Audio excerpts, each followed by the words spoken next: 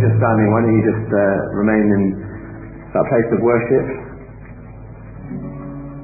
And Rob's just going to play quietly in the background. I know we often come to church and we've got so much on our hearts and our minds, we're probably distracted with what we're going to do tomorrow, maybe difficulties at home,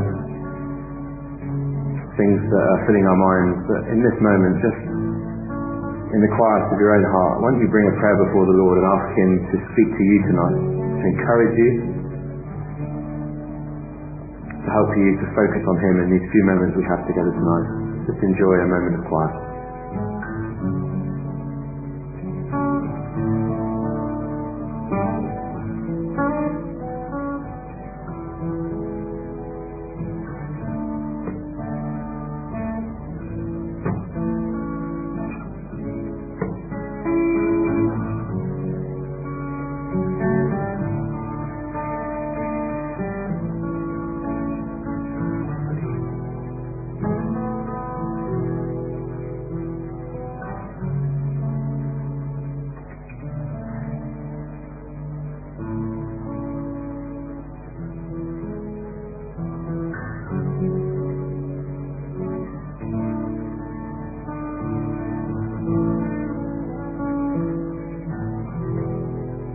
Heavenly Father, I do thank you and praise you for the opportunity we have as your people to gather together, to encourage one another, to worship your name.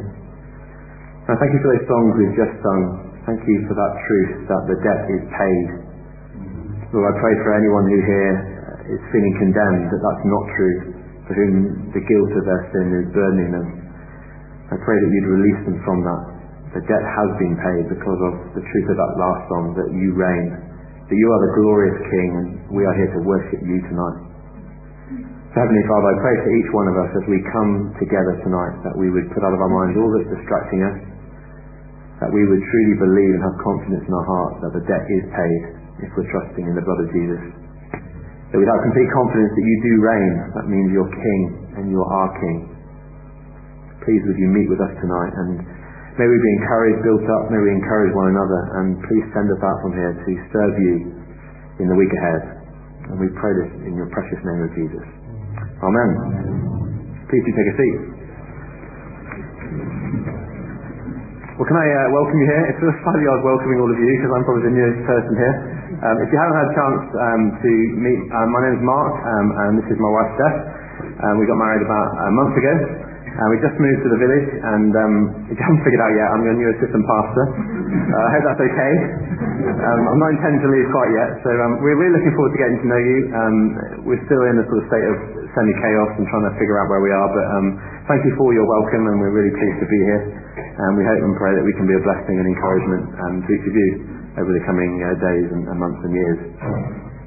As you know, in the evenings, through the summer when a lot of people are away, we're having a kind of slightly different pattern, and really want to have some time when we can focus on more of a devotional spirit, just a shorter sort of teaching from the Bible, and then trying to give a bit more of our time in the evenings over to prayer. If you're here this morning, Neil helpfully reminded us that as a church we really want to be dependent on God in prayer, and these evenings through the summer are a great opportunity to put in place really good building blocks for the year ahead, and wanting to be a prayerful people. The passage we've got tonight, I hope, will really encourage us with that. So with that in mind, we're going to have a passage read to us. I'm just going to share a little devotional thought for a few moments on it, and off the back of that we'll have some things we can pray for as a church. So do turn up in your Bibles if you have one. We're continuing a little series in Psalm 119, a great psalm, the longest psalm in the Bible, and it's a fantastic little passage we're looking at today. Thank you. It's going to be read to us now. So we're in Psalm 119, and we're just reading verses 49 to 56. So Psalm 119 and verse 49. Remember your words, your servant, for you have given me hope. My comfort in my suffering is this: your promise preserves my life. The arrogant mock me without restraint, but I don't turn from your law. I remember your ancient laws, O Lord, and I find comfort in them. Indignation grips me because of the wicked who have forsaken your law. Your decrees are the theme of my song wherever I lodge. In the night I remember your name, O Lord, and I will keep your law. This has been my practice. I obey your precepts. Should we pray as we come to look at that passage together? Heavenly Father, this is indeed an amazing psalm, but so often our hearts aren't in line with the heart of the person who wrote these psalms that we find it hard to sing these songs, we find it hard to believe them, and we find the realities of them hard in our lives. So please will you be our teacher now by your Spirit. Please encourage us with this passage of Scripture, and as we prayed earlier, send us out from here to serve you in the week ahead. Amen. Amen. Do you remember, if you were here last week, Alan took us through a little bit from the earlier part of Psalm 119, and do you remember he kind of helpfully encouraged us that when the Psalms were originally written and then read and prayed, God's people didn't have a completed Bible in their pocket. They didn't have an iPhone with all the apps on where they can just have the Bible readily accessible. To write down words in that age and that period was very expensive and very time-consuming. There's no printing press. And so what he reminded us of last week is that one of the things, particularly the Psalms, is that they're not just there to be kind of examined and studied, but they're songs that are meant to be learnt. They're meant to be impressed on our hearts so that we can sing them. I sometimes think that's part of the problem we sometimes can have in church when we have the words up on the screen. We can kind of just zone out because they're there and we just read them and we sing them. But for the people of old, and God's people of Israel, His words would have been written on their hearts, and these are songs they would have sung as they went about their daily lives. They'd have sung these songs in their homes. These truths would have been really real to them. And I hope and pray as we come to look at the next little bit of Psalm 119, we will feel in our hearts that we can kind of sing this little bit of Scripture, because this isn't just information, this is meant to change our hearts. If you read through Psalm 119, it's really clear that the writer really delights in God's Word. He loves God's Word. Throughout the Psalm, he describes God's Word as like a treasure, a bit like Steph's engagement ring. Really special. And you want to treasure it really carefully because it matters so much.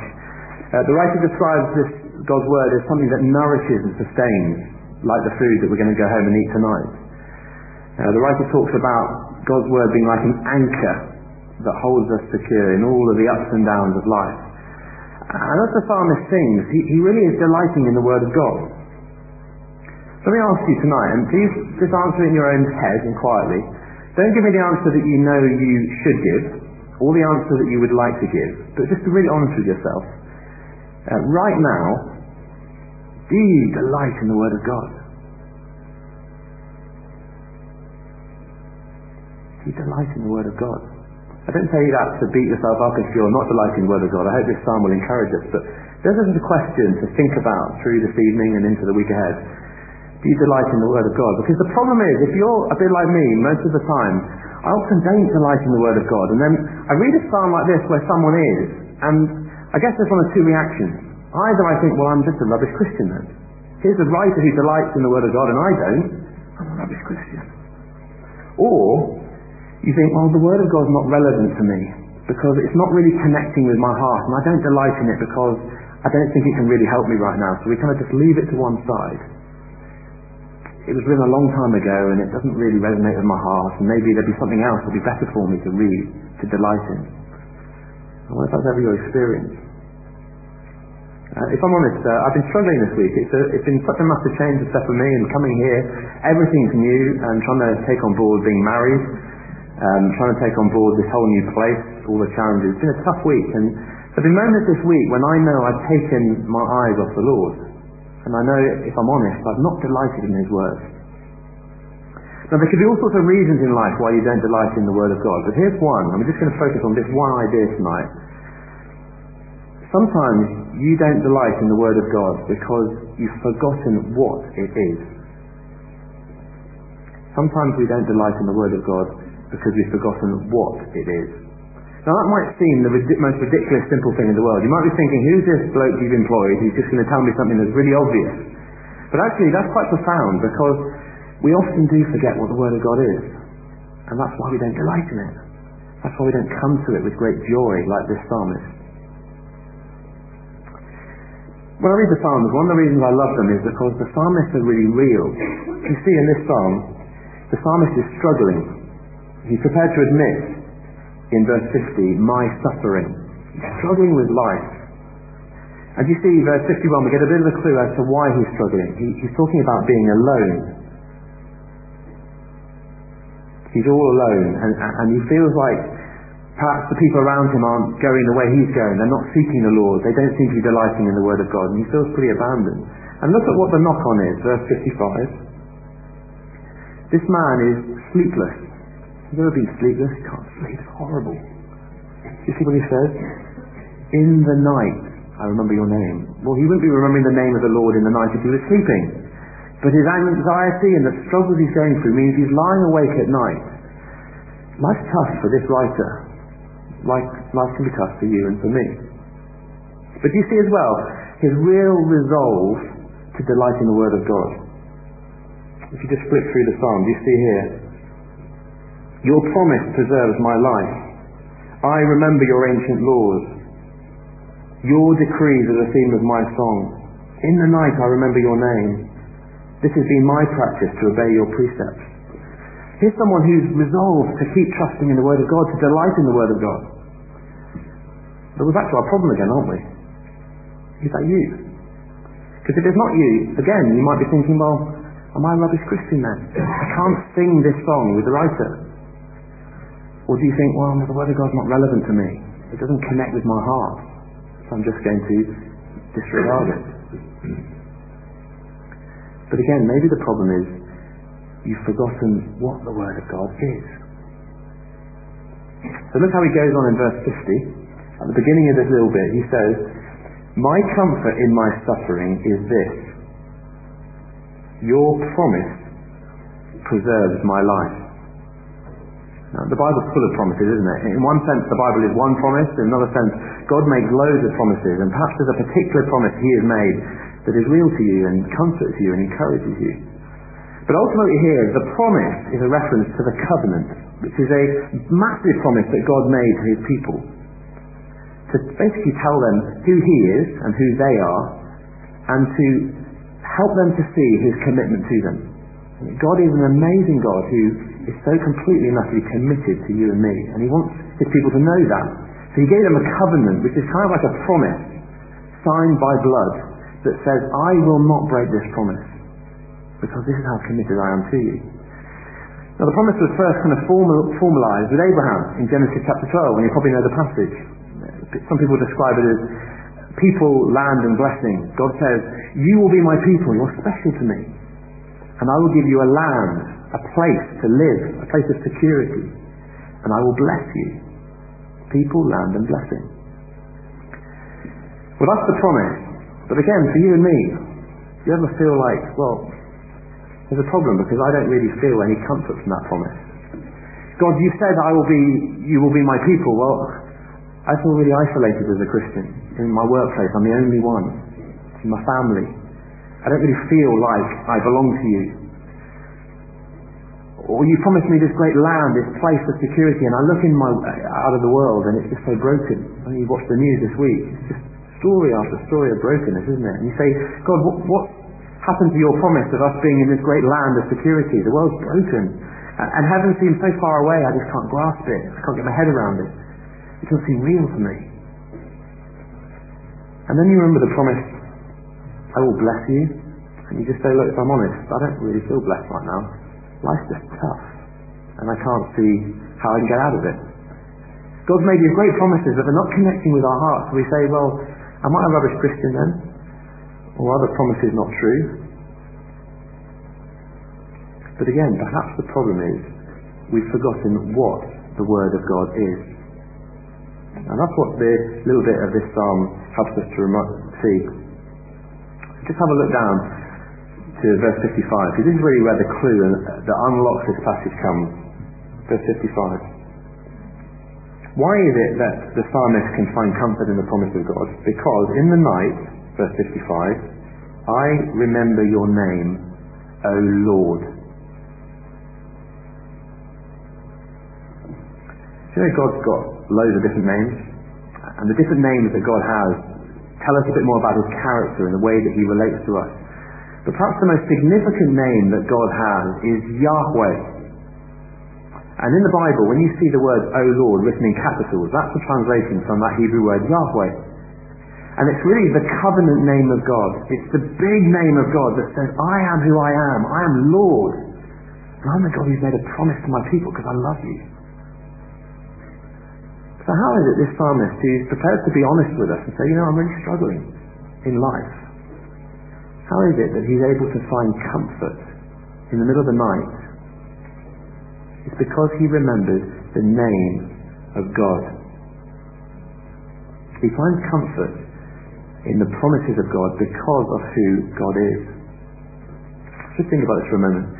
Have you ever had a promise made to you that's been broken?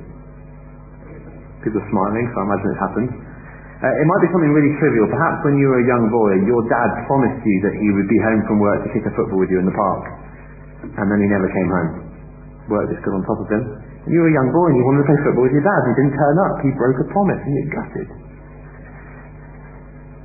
Maybe you made a promise to your wife. I promise you I'll be more patient at home this week.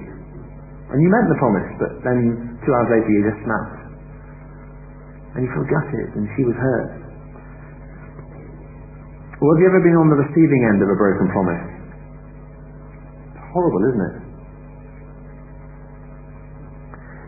We must never ever make the mistake of comparing the promises we make to each other, even though they may be well-meaning, with the promises that God makes.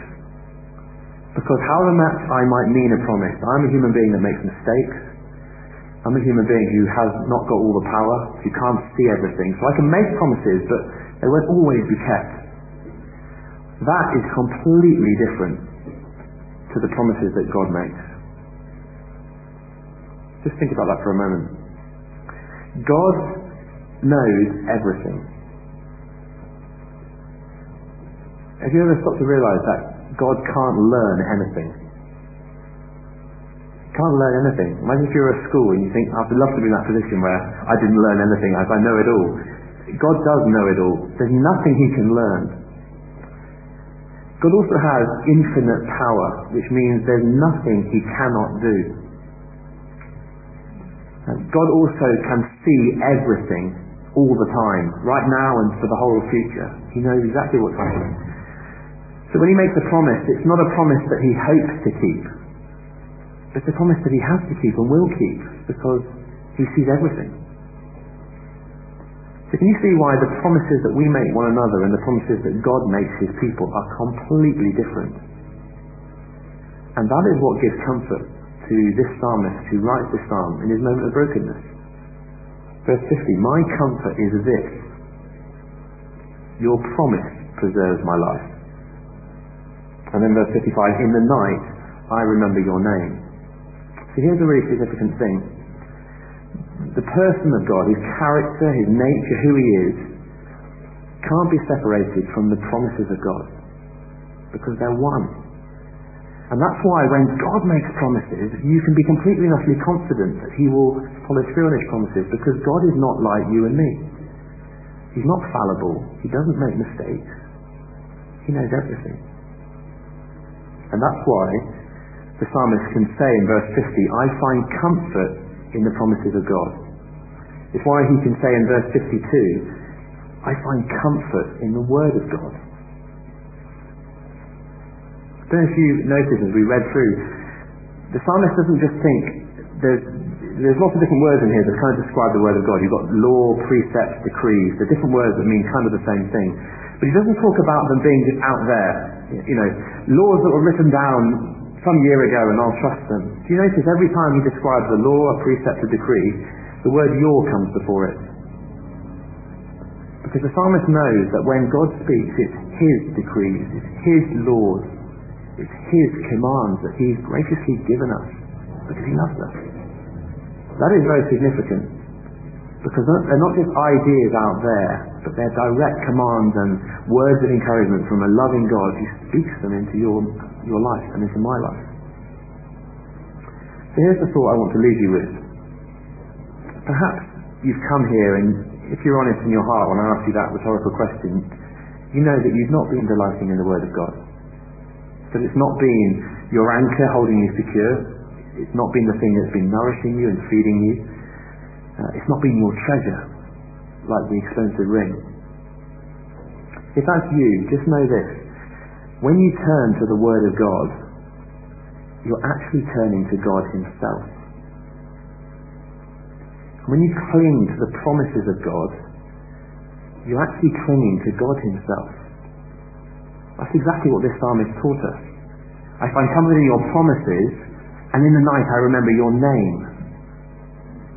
The promises of God and the person of God are one.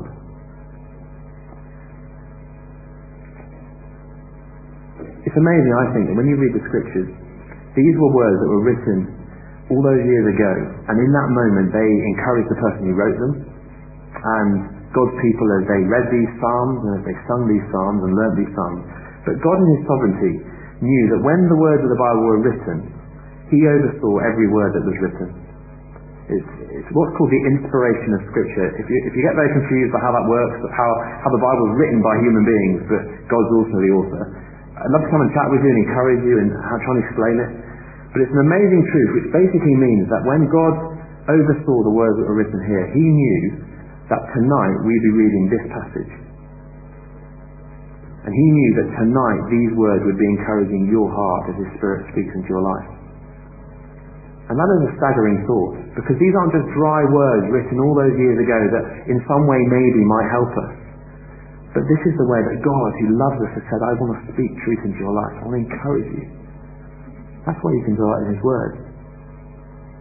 So just flick forward to verse 73. It's not in our passage. This is something I thought of this week. The writer reflected on God's character and said, your hands made me and formed me. But I don't just read that and think, well, that's a nice truth. The writer can say that God made him.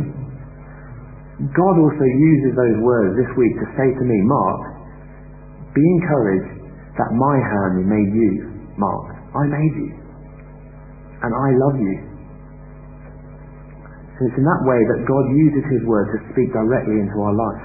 It was relevant to the people then, and it continues to be relevant to the people today. Let me just finish by asking you that question.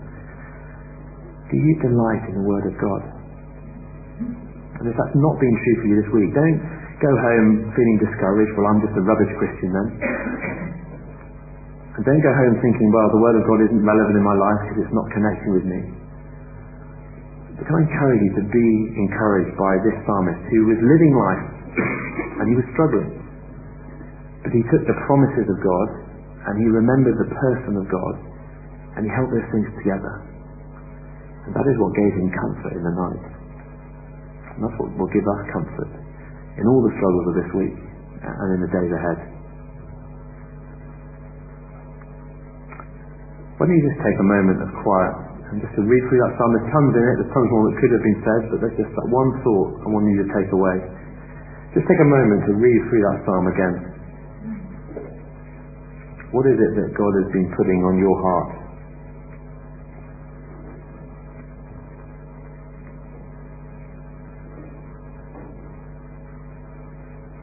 Perhaps to encourage one another, we can just have a little time of open prayer where we can just respond to God. What's He encouraged you with tonight? What's He taught you for the first time? Perhaps what He's reminded you of. I'm just going to come around with this little mic here. If you've got a loud voice, then just stand up and pray. If you feel this would be helpful, I can give it to you. But let's just pray some prayers of thanks, reflecting on some of the truths in this psalm to encourage one another. And I will bring us to a close in a moment. If you want the mic, and I'll bring it over. Father, it's a great encouragement that you know me better than I know myself. Often, Lord, I do things and think things and say things that I don't really mean. And often, Lord, I don't know why I do it. So just thank you, Lord, that you see into my heart.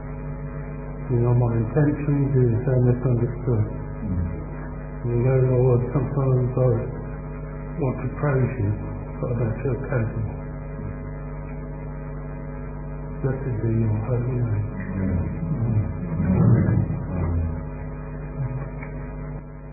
Father, we live in a world which has in many ways forsaken your law, a world which follows its own laws and which mocks those who would hold to your law and hold to you. And Lord, that is undermining in many ways of our own trust in you. So we do take great comfort that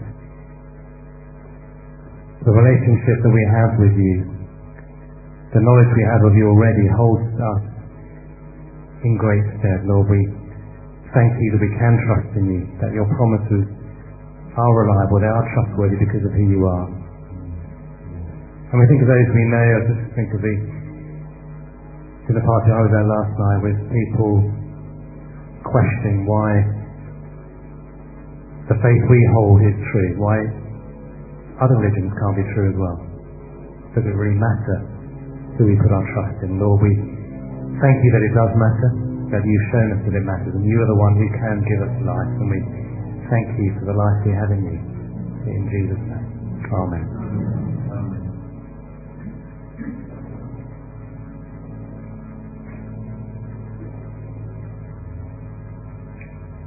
And Lord, we just want to thank you for your word to us. We thank you, Lord, for what you've revealed to us, and that all that the name Lord means.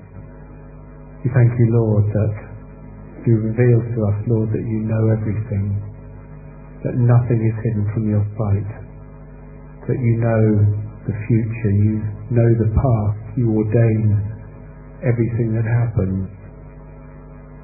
And Lord, with that knowledge, Lord, we can only worship and bow down